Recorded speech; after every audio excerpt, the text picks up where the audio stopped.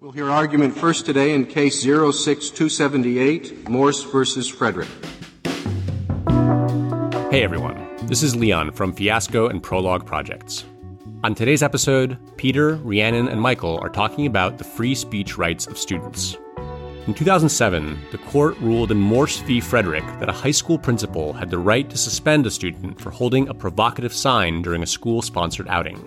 As the symbolic torch was carried through Juneau, Alaska on its way to the 2002 Olympics, Douglas student Joe Frederick unfurled this banner, "Bong hits for Jesus." The case created a precedent that allows schools to punish students for speech even when they are not disrupting academic activities. The case also says a lot about whose free speech the Supreme Court really cares about. I find it absurdly funny. I was not promoting drugs. I assumed most people would take it as a joke. This is 5 to 4, a podcast about how much the Supreme Court sucks.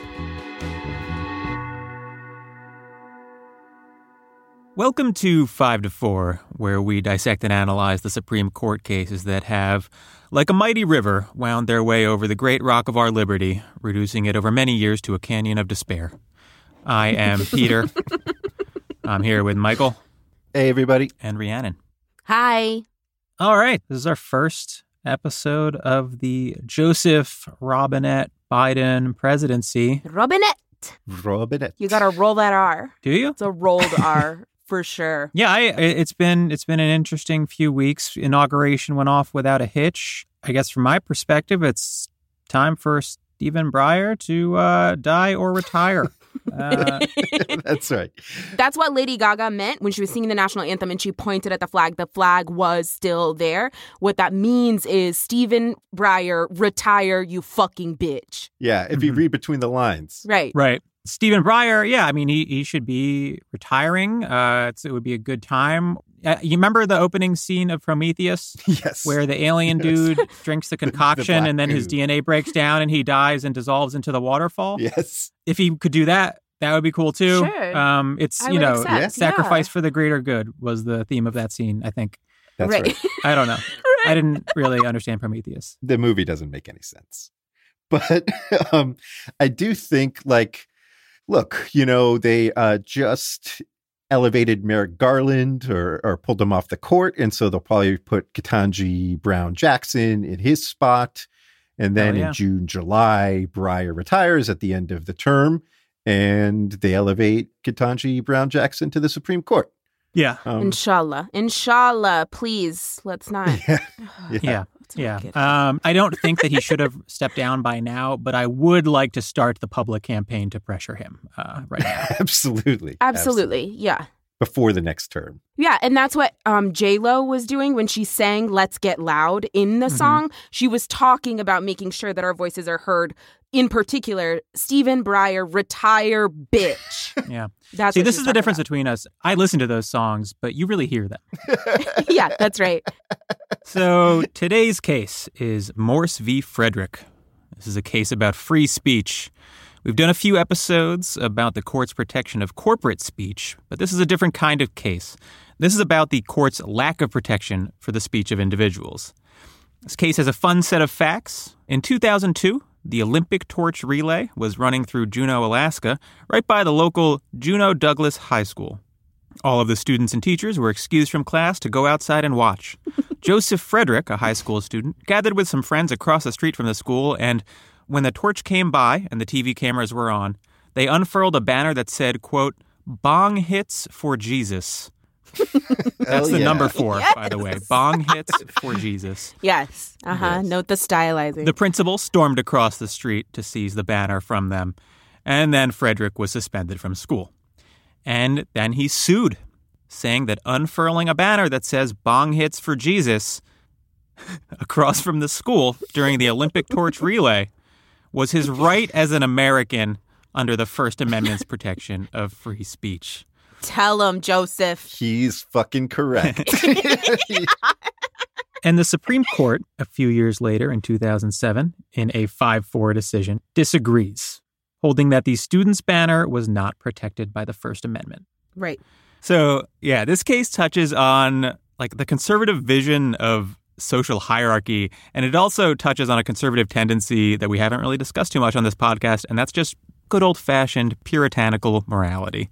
It's about the free speech rights of students, but in a larger sense, it's about what you might call the outskirts of free speech. Yeah. How does the law treat speech that it views as unimportant? How does it treat speech that comes from people who it views as unimportant? So, Ree, if you can give us a little bit of color here, a little more background. Sure. So I think, the important facts of the case are, Peter, you just said them, right? But I have a couple of thoughts that I think are important up top. So one is, important for listeners, I think, to place themselves in January 2002 in Juneau, Alaska. And I just would like to pose the question, what else are you supposed to do to entertain yourself? You fucking live in Alaska. This is a dream senior prank, and it is a classic example, I think, of pre-internet trolling. So Joseph Frederick, wherever you are today, I am sure that you're an extremely powerful online poster, and for that I salute you. Like Peter said, classes at Juneau Douglas High School had been dismissed that day, and students were to attend the parade, the Olympic torch relay, and that event was considered a school-sponsored event. So as punishment for displaying the banner that said "Bong hits for Jesus," the school principal, Deborah Morse, suspended Frederick for 10 days. And officially, the school's reason was that Frederick had violated the school policy, which forbade advocacy for the use of illegal drugs.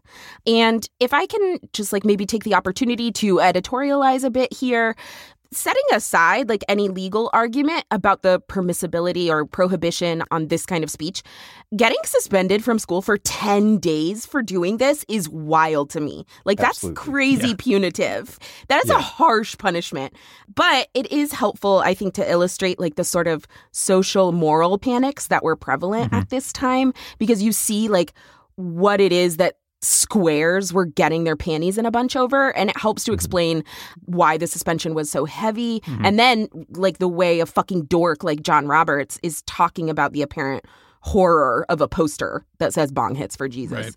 So again, this happened in 2002, and throughout the 90s in particular, American middle-class folks had been stoked into terror about so-called super predators. Experts were warning about an explosion of violent juvenile crime committed by Black and brown youth.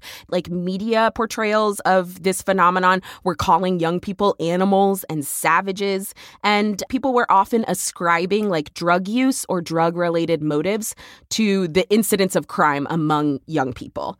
Another thing, people were freaking out about Dungeons and Dragons in the 80s and 90s. Christian groups especially were saying that the game promoted Satanism and witchcraft, murder, suicide among young people. And of course, you have the background since the 70s, really, of the war on drugs. And then in the 80s, Nancy Reagan's Just Say No campaign. Those ideas had sort of fully permeated public consciousness to the point that people believed largely anecdotal and hyperbolic depictions of drug use. We've previously discussed at length how the Supreme Court has unquestionably employed pseudoscience and propaganda in its opinions. And I think noting what the prominent folk devils were at this time in American society is helpful when you look at this case and pick apart what kind of rhetorical devices dusty ass John Roberts is using, Yeah. Another component of the 90s moral panic in this is there was a lot of concern about slogans on T-shirts and stuff that children would wear to school. If you guys remember the No Fear brand of shirts. Absolutely. Yes. I had a sweet No Fear hat. Yeah, some kid shows up to school with a No Fear shirt and it says, "It's not the size of the dog in the fight, it's the size of the fight in the dog." And I was 8 years old looking at that holy shit. That kid is a badass, dude.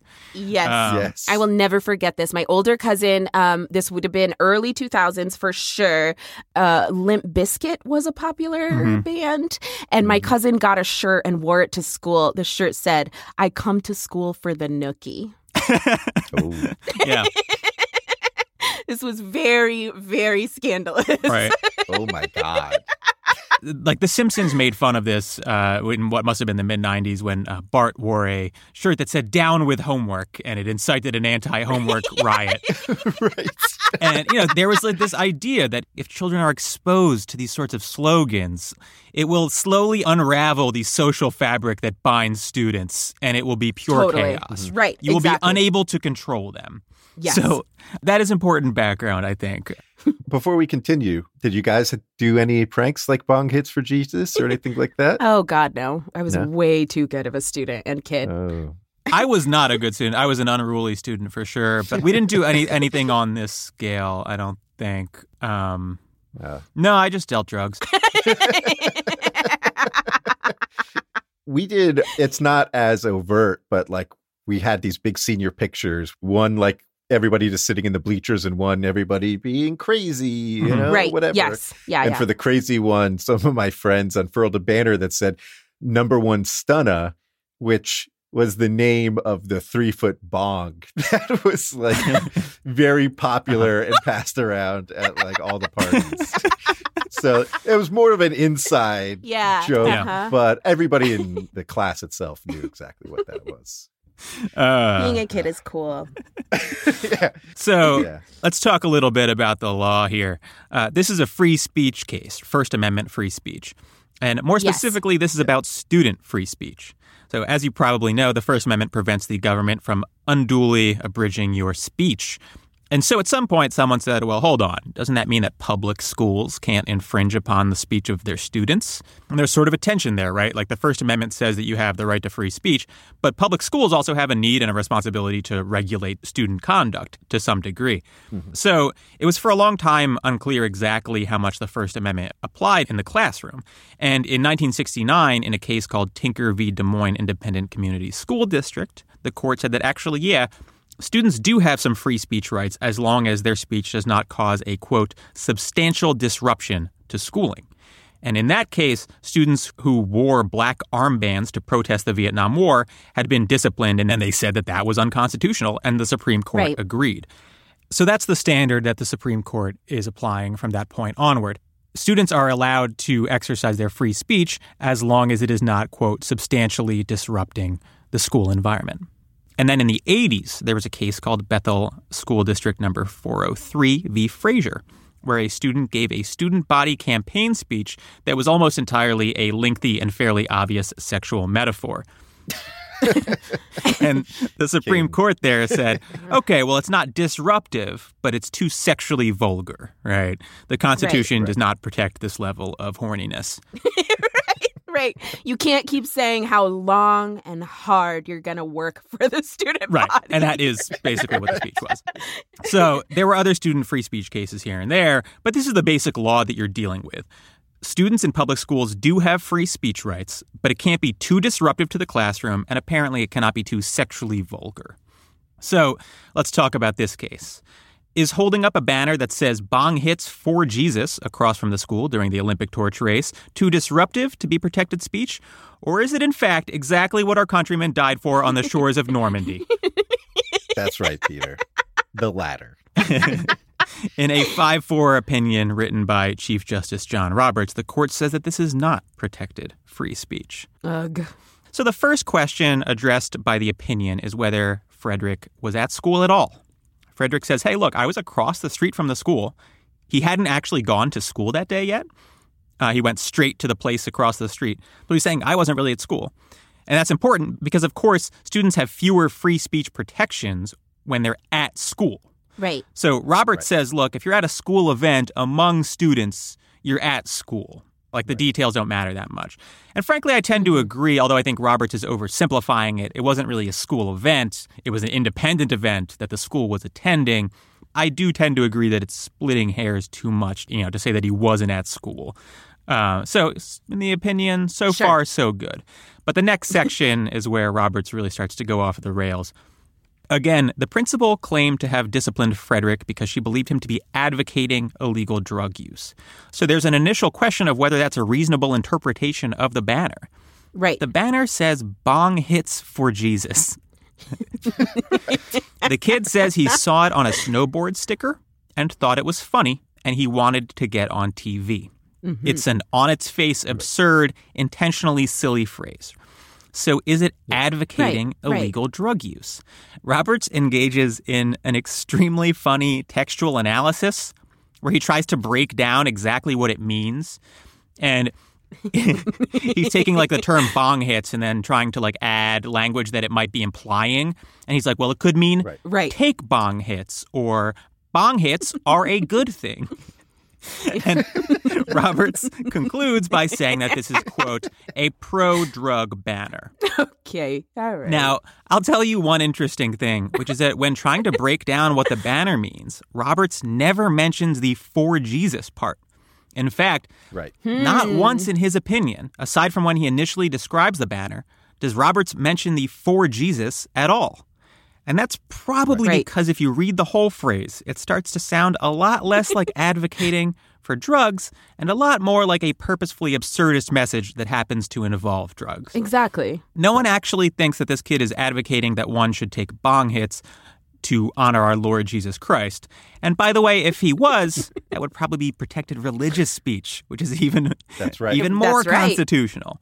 Justice Stevens writes the dissent, and he says, quote, the notion that the message on this banner would actually persuade either the average student or even the dumbest one to change his or her behavior is most implausible. Got his ass. I love that so much. So good. I want to point out that I don't think that this is like super open and shut. Like, there's a case to be made that this is in some abstract, vague way promoting smoking weed.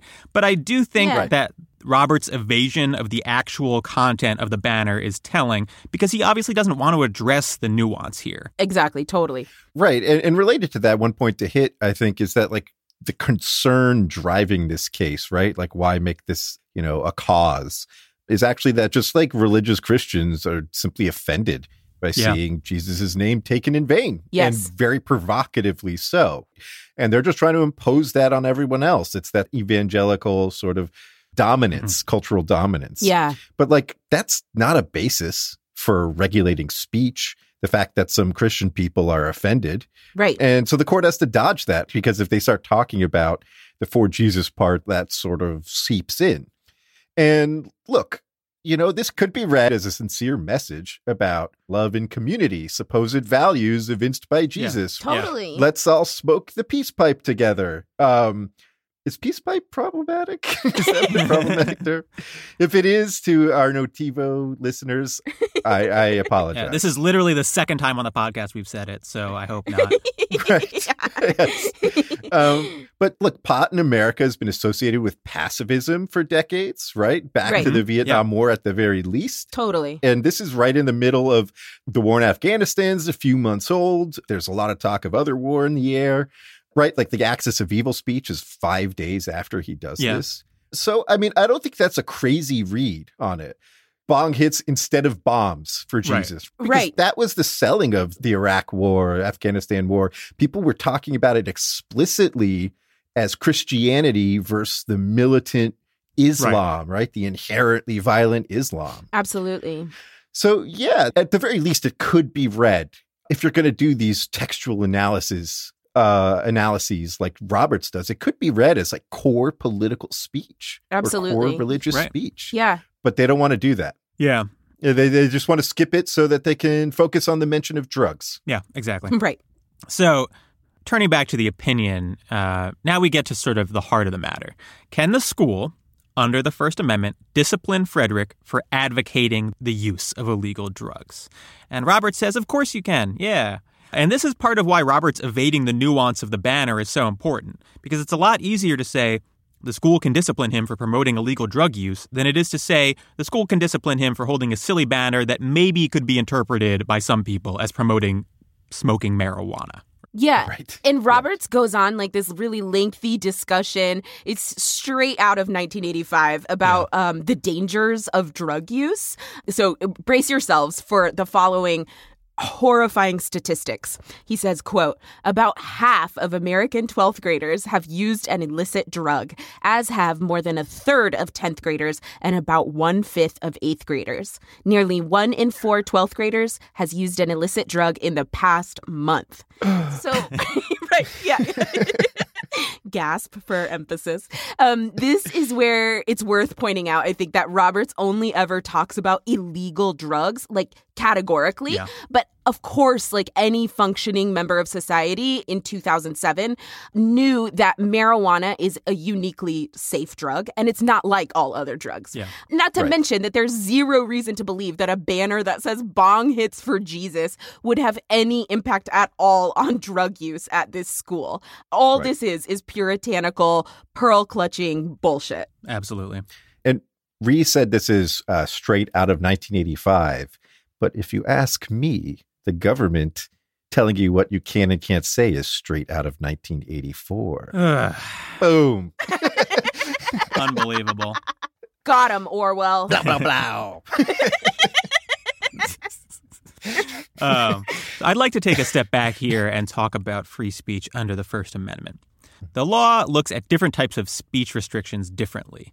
There are what we call time, place, and manner restrictions, which restrict when and where speech can occur, and those are given a lot of leeway by the courts. So the government can say, okay, you can protest, but you need permits, and you can't do it at 2 a.m. and wake everyone up, right? It's mostly logistical. And what the courts are saying is, look, you can restrict speech as long as you are allowing it to happen in some way, shape, or form. Yes. But then there are content restrictions, which are restrictions on the type of speech you're allowed to make. And those restrictions are very rarely upheld for an obvious reason.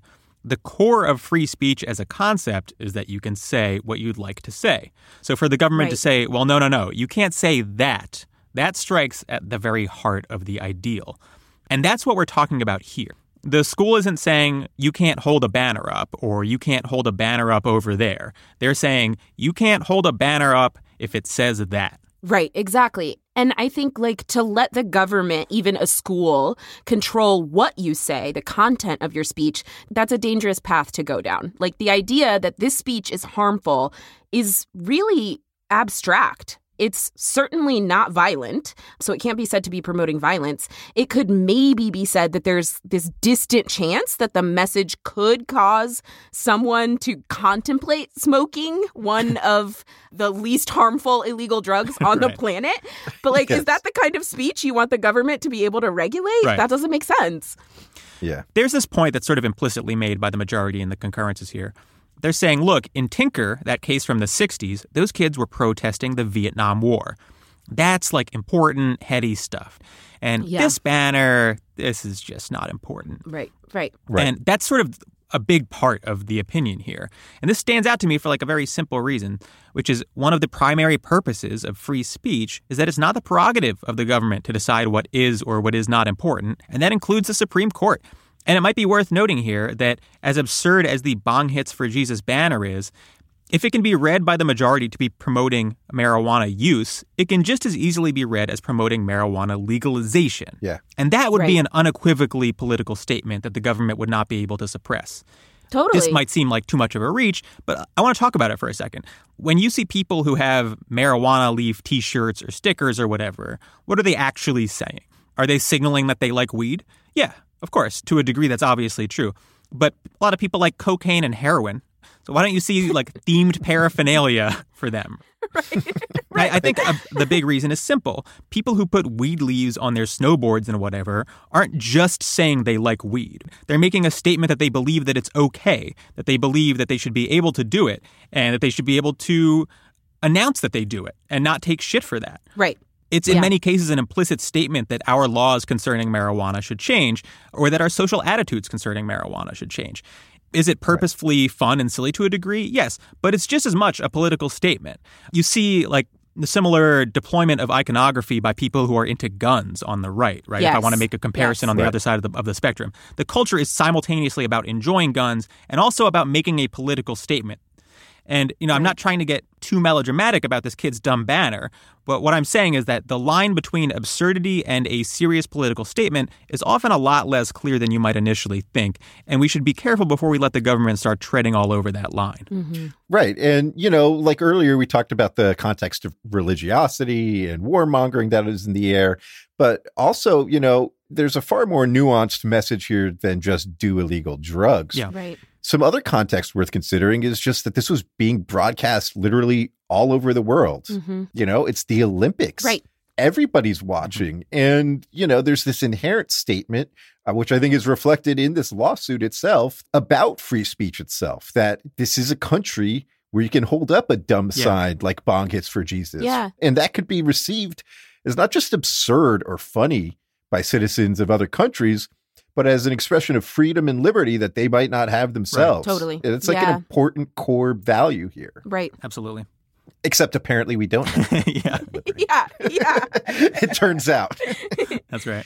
So I also want to, continuing from our lack of liberty, we should talk about Thomas's concurrence, because this shit is, Woo-wee. it is crazy. This is a step inside the mind of somebody.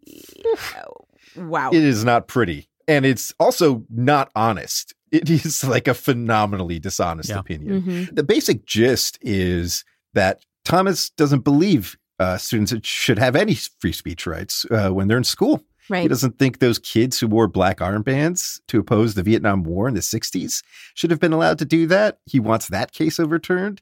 He's an originalist, so he thinks we should base our analysis of what's allowed by the Constitution on what people were doing around the time of the founding. Yeah. Thomas says in 1820, if a student was out of line, a teacher could take a belt with nails in it and just whip you in the back. Which is proof that students shouldn't have free speech rights now. You can't argue with that. Yeah. It's worth noting that, pretty much everybody agrees that the First Amendment is much broader now and provides much more speech protections for everyone than it did at the time of the founding. Yeah. That's just a fact. You learn that in law school. It's also a pretty uncontroversial opinion that that's a good thing and we should not wind back the clock. But Clarence Thomas is I agree and disagree.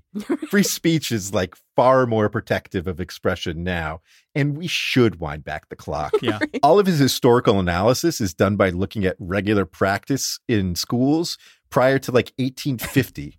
Right. Which okay, if you're an originalist, that kind of makes sense, except that the First Amendment didn't apply to the states prior to 1850. And he even says that. He recognizes that. And in fact, the First Amendment wasn't fully incorporated against the states until 1925. Right. So who fucking cares what was happening in 1840? How does that have any relevance to how the First Amendment works here? It's totally nonsense. Right. And so what does he say is going on in these schools that he thinks is constitutionally permissible?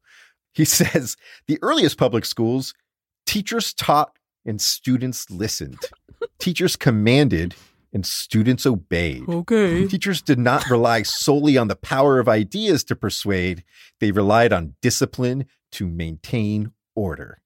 Jesus. And if that sounds sort of fucking authoritarian to you, should know that he uses the phrase maintain order at least 2 other times in this opinion. It's God. Just addicted to rigid social hierarchy. Yeah. Yes. For no reason. And pointing to this invented tradition again as the model that we should be emulating. For what? The shit was bad back then, bro. the idea that kids were not misbehaving in the 1800s. I mean, even if you give credence to the idea that our constitutional interpretation should somehow derive from what was happening in a classroom in the early 1800s, which, by the way, it's a classroom of only white boys, right, led by, whatever woman in town is a widow, right? It's just your husband dies and you're don't worry, Mary, we will find you some purpose. You will teach these children. And then the kids fucking sit down and they learn about fucking alchemy or whatever. I don't know. Whatever they thought was true back in the 1800s. And Clarence Thomas, for some reason, has this vision of this time that is this pristine vision of how children should be learning. It's fucking embarrassing. Yeah. Anybody who's read, Tom Sawyer and Huckleberry Finn knows that's absolute bullshit. There's one scene where Tom Sawyer's carrying around a dead cat or something, and it's I don't think it's ever explained. It's just left to your imagination what the fuck he was up to. Yeah. Like, it's right. Like, the idea that kids were, like, organically good back then is a total lie, right? I mean, the classic example of, like, misbehavior and a prank on a teacher is putting, like, a pin or something sharp in her chair. Right. Like, kids were straight up assaulting their teachers, okay? Like, maiming them, causing physical pain. Yeah, but so it's worth asking, though, like, what does Thomas mean by maintain order? Because if wearing a black armband is disorder, that's not, like, unruly, that's not loud, that's not running around or breaking things. It's just putting a fucking armband on. Like, what is disorder in his mind? It's basically accepting the idea that any expression of a contrary or subversive opinion is inherently disordered. Yeah. The classic conservative position, which is everything that happened in the 60s and onward has been a horrible mistake. Exactly. We should, by total coincidence, go right back to right before the Civil Rights Movement. That's when things were spot on. Right. Or in this case, right before the Civil War amendments. Right. Even further. Jesus Christ, man. Yeah. So I mentioned earlier that the legal test for student free speech is the substantial disruption test. If student speech is not a substantial disruption to the educational process, it is supposedly protected under the First Amendment. But like I mentioned, there was a case in the 80s about a student who gave a vulgar student election speech. The Supreme Court in that case said, well, no, it's not a substantial disruption, but it's too lewd, so we don't think that's protected free speech. And this case is very similar. Roberts does not say that this is disruptive. He just says, well, look, you can't say that. It's about bongs. You can't say bongs. So in 1969, the court had established a very simple test. You can say what you'd like as long as it's not disruptive. But ever since then, every time the conservatives on the court have seen some new student speech that they didn't like, but that isn't actually disruptive, they just make a new rule up to ban that too. Yeah. If the rule is that you can't say anything that's disruptive, and the court just makes up a new rule every time they see some speech they personally don't like, then there really is no rule. You can add that to the laundry list of examples of how the conservative claim to be just like passively and objectively interpreting the law is absolute bullshit. Yeah. And, you know, one final thought I have here is maybe slightly less academic, but it really feels to me like this opinion goes to the heart of the basic premise of freedom from the government. If you're doing something that doesn't hurt anybody, they should have to leave you alone. I think that's true whether you're at school or anywhere else. If you're not hurting anybody, you ain't done nothing wrong. That is just morality 101, baby, from Jesus to Gandhi, right across the board. But conservatives, like, they don't really believe in freedom in any general sense. They believe in traditional hierarchies and morality derived from authority. When they say freedom, they mean freedom from liberal interference with what they believe to be the natural order. That's why their conception of, like, who should be brutalized by cops is just so completely dependent on the context, because their beliefs are not about ideological notions of freedom. Their beliefs are about who has power and who should have power. And when they see someone who they don't believe should have power try to exercise influence, they don't care about that person's freedom. It's a consistent belief structure if you view it as one that's about power rather than anything, you know, particularly ideological. Right. And you can see this in their rhetoric. Like, when it comes to the free speech of the powerful, they speak breathlessly in flowery language. And, you know, there are examples from lots of different cases of this kind of treatment. Right. Justice Kennedy in Citizens United said, quote, "Speech is an essential mechanism of democracy, for it is the means to hold officials accountable to the people. The right of citizens to inquire, to hear, to speak, and to use information to reach consensus is a precondition to enlightened self-government and a necessary means to protect it." In a case called McConnell versus FEC, Justice Scalia said, quote, "There is no such thing as too much speech." And Roberts himself, John Roberts, said in FEC versus Wisconsin right to life, he was quoting another case and he said, First Amendment freedoms need breathing space to survive. And then back in McConnell versus FEC, Justice Kennedy again, the First Amendment underwrites the freedom to experiment and to create in the realm of thought and speech. Citizens must be free to use new forms and new forums for the expression of ideas. The civic discourse belongs to the people, and the government may not prescribe the means used to conduct it. Wow. Beautiful. Thanks, boys. Sounds great. Yeah. Yeah, so those quotes, if you're wondering, that's how the conservatives on the court talk about free speech when what it means by free speech is the right of corporations to engage in unfettered political advertising, which is what all of those cases are about.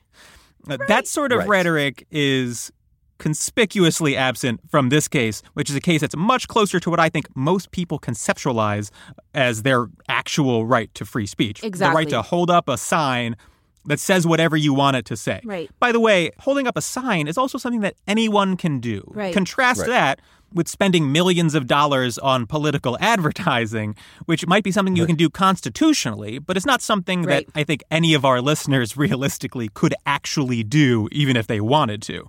Yeah. We've talked before about, like, you have to have access to a right and to your freedoms in order for that to, like, really be real. Right.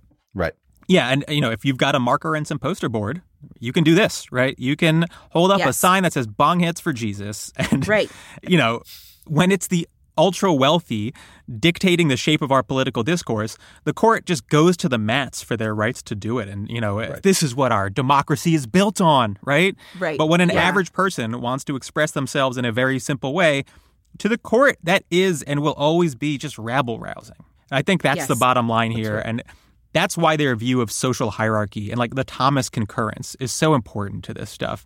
All of this, like, bullshit about what, like, students should be able to say and the right of, like, the school to control them is always going to be secondary to the fact that the justices just don't have that much concern for people who aren't that powerful. They're never going to view subversive speech as being particularly important. They will always view it with skepticism.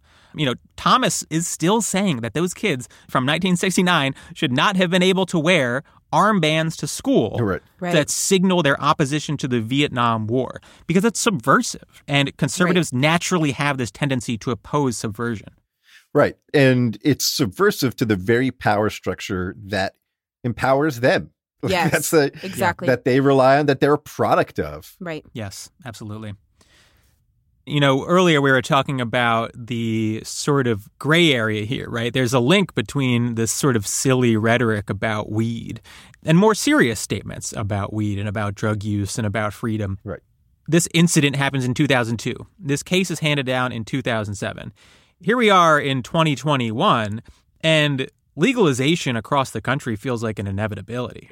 And a big part of that is that in the early 2000s, you had a protracted movement, and a lot of which involved this sort of fun but subversive speech that was meant to sort of poke at the traditional understanding of marijuana as dangerous. And you see the court sort of taking a stance that it, of course, we're just going to grant that it's dangerous, right? And schools, of course, should be able to push against illegal drug use. But this stuff is important in the aggregate. You see this sort of speech build up to become the actual law in our country. And it did so to a large degree by convincing people that this is, in fact, relatively harmless. Right, exactly. That's right. You can say that there was a strategy of juxtaposing how harmless, how fun smoking weed can be with how seriously people in power were demonizing it and talking about how it was so dangerous. Yeah. And, you know, we're talking about something that might seem in a very discreet way to be unimportant. You know, whether or not this kid got suspended from school, certainly in and of itself, probably the least important case we've tackled. But this is not about this kid. It's not even just about free speech. The rhetoric that is being used by the court here, the idea that the government should be able to drop the hammer on people for expressing these sorts of viewpoints is deeply intertwined with the idea that people should have to go to prison for possession of small amounts of marijuana. The impact of this sort of cultural viewpoint, the conservative view of drugs at this point in time, is responsible for immense human suffering. And that's exactly why this sort of speech is important. That's Yep. right. Well, I'll tell you what. Right after this, I'm going to go take a bong hit, and I will do it in Jesus' name. Thank you, Michael. Amen. Allahu Akbar again.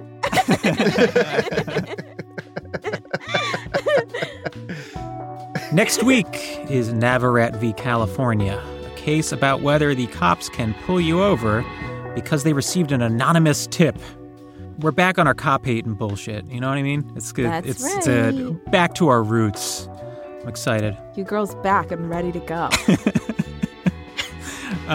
Follow us on Twitter at 54pod, 54pod.com to go buy our merch. Tell your parents about us. We'll see you next week. 5-4 is presented by Prologue Projects. This episode was produced by Katja Kumkova with editorial oversight by Leon Nafok and Andrew Parsons. Our artwork is by Teddy Blanks at Chips NY, and our theme song is by Spatial Relations.